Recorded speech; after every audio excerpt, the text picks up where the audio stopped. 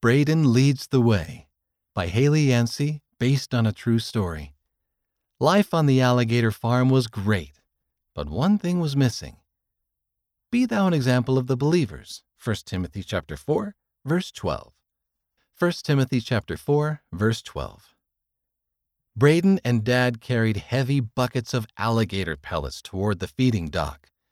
The tops of the alligators' heads came to the surface and glided toward them. When Braden and Dad reached the feeding spot, some of the alligators had their mouths open.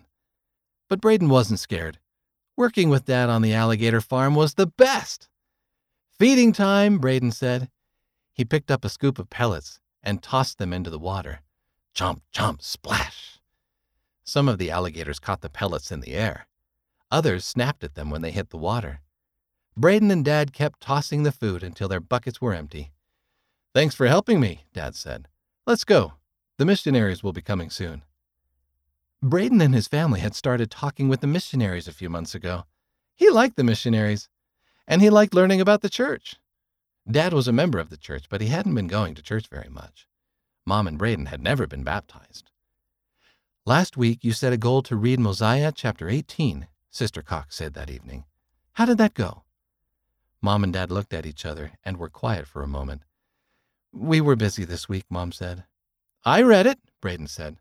"Great job," Sister Blood said, reaching over for a high five. "How did you feel after you read it?" Braden gave a big smile. "Really good. And I prayed about being baptized. I really want to." "That's great. I know that makes Heavenly Father very happy," Sister Cox said. She turned to Braden's mom. "How are you feeling about it?" "I'm still not sure. I think I need a little more time," Mom said. Braden felt a little sad during the rest of the lesson. He wished both his parents were members of the church, and he wanted to be a member of the church too. When the missionaries left, he told his parents that he meant what he said earlier. "I really want to be baptized, and—" Braden took a deep breath. "I really want Dad to baptize me." After a moment, Dad spoke up. "I really want that too." Mom was quiet. "Let's pray about it." Braden knelt down with his family and asked Heavenly Father if he and Mom should be baptized. He felt warm and loved.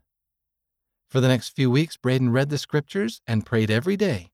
At first, he was always the one asking his parents if they would pray and read with him. But soon, they started asking him. When he and Dad fed the alligators, they would talk about the scriptures or what they learned at church. He and Mom would talk about the missionary lessons. Every day, Mom and Dad seemed a little happier. One day during a lesson with the missionaries, Mom said the words Braden had been waiting for. "I want to be baptized." For the next few weeks, Braden felt like he was floating on clouds. Finally, it was the day of Mom and Braden's baptism. When Braden came up out of the water, he felt Heavenly Father's love for him and his family. He gave Dad a big hug.